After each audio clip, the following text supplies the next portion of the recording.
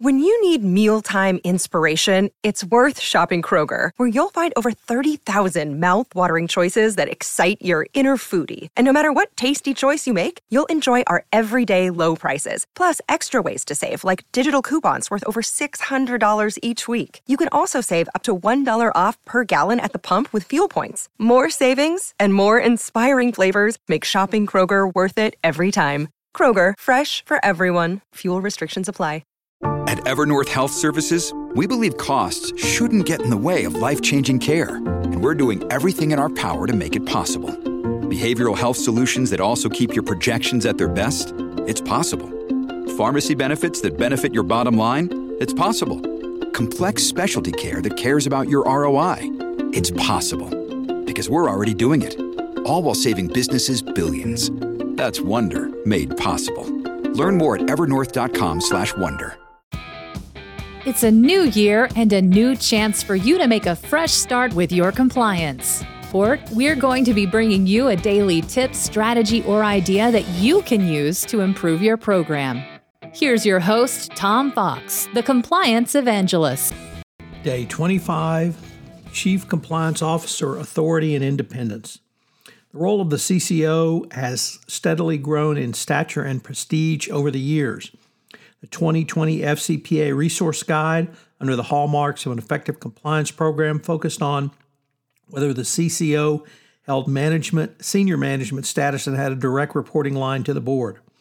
In appraising a compliance program, the DOJ and SEC also consider whether a company has assigned responsibility for the oversight and implementation of a company's compliance program to one or more specific senior executives within an organization. Those individuals must have appropriate authority within the organization, adequate autonomy for management, sufficient resources to ensure the company's compliance program is implemented effectively. Adequate autonomy generally includes direct access to an organization's governing authority, such as the board of directors and committees of the board of directors. The hallmark has significantly expanded in both the 2020 update and the FCPA corporate enforcement policy. In doing so, the DOJ has increased the prestige, the authority, and the role of the CCO in corporate compliance functions. The 2020 update has 5 general areas of inquiry around the CCO and corporate compliance functions. Number 1, how does the CCO salary and stature within the organization compare to other executives within the company? 2, what are the experience and stature of the CCO within an organization? Does the CCO have appropriate training for the role? 3, how much autonomy does the CCO have to report to the board of directors? How often does the CCO meet with the board of directors? Are members of the senior management committee present for those meetings with the board of directors or the audit committee? 4, what is your structure? Is the compliance function run by a designated chief compliance officer or another executive within the company, and does that person have other roles within the company? 5, is data in your organization so siloed that the CCO does not have access to it? If so, what are you doing about it? In the FCPA corporate enforcement policy, the DOJ outlined these factors as follows: the quality and experience of the CCO, such that they can understand and identify the transactions and activities that pose a potential risk. 2, the authority and independence of the CCO. 3, compensation and promotion of the CCO in view of their role, responsibilities, performance, and other appropriate factors. 4, reporting structure of any CCO employed or contracted by the company. Clearly, the DOJ is articulating that it expects true compliance professionals who understand the way compliance interacts and supports the business to be the CCO chair. The days of a law school-trained CCO who cannot read a spreadsheet are consigned to the dustbin of non-compliant history.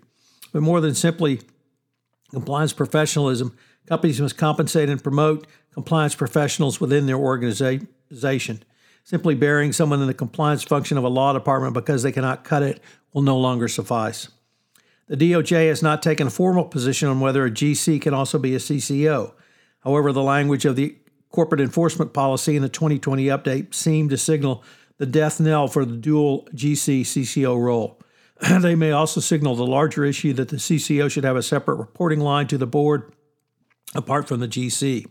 While the DOJ's stated position is that it does not concern itself with whether the CCO reports to the GC or reports independently, It is more concerned about whether the CCO has a voice to go directly to the CEO or board of directors directly, if not via the GC. Even if the answer is yes, the DOJ would want to know if the CCO has ever exercised that right. If the 2020 update comes as close to any time previously stated in articulating a DOJ policy that the CCO must be independent of the GC's office.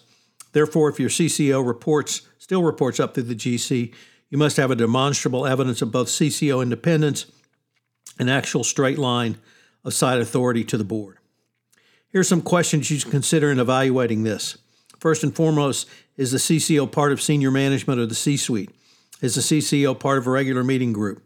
Who can terminate the CCO? CEO, the board, or does the CCO termination require the entire board?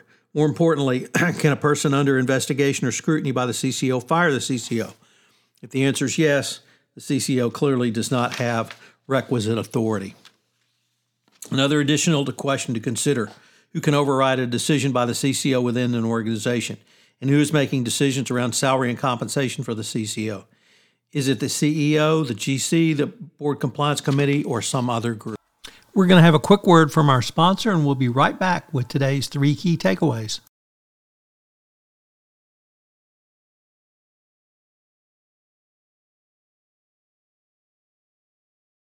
This episode is brought to you by La Quinta by Wyndham. Your work can take you all over the place, like Texas. You've never been, but it's going to be great because you're staying at La Quinta by Wyndham. Their free Bright Side breakfast will give you energy for the day ahead. And after, you can unwind using their free high-speed Wi-Fi. Tonight, La Quinta. Tomorrow, you shine. Book your stay today at lq.com.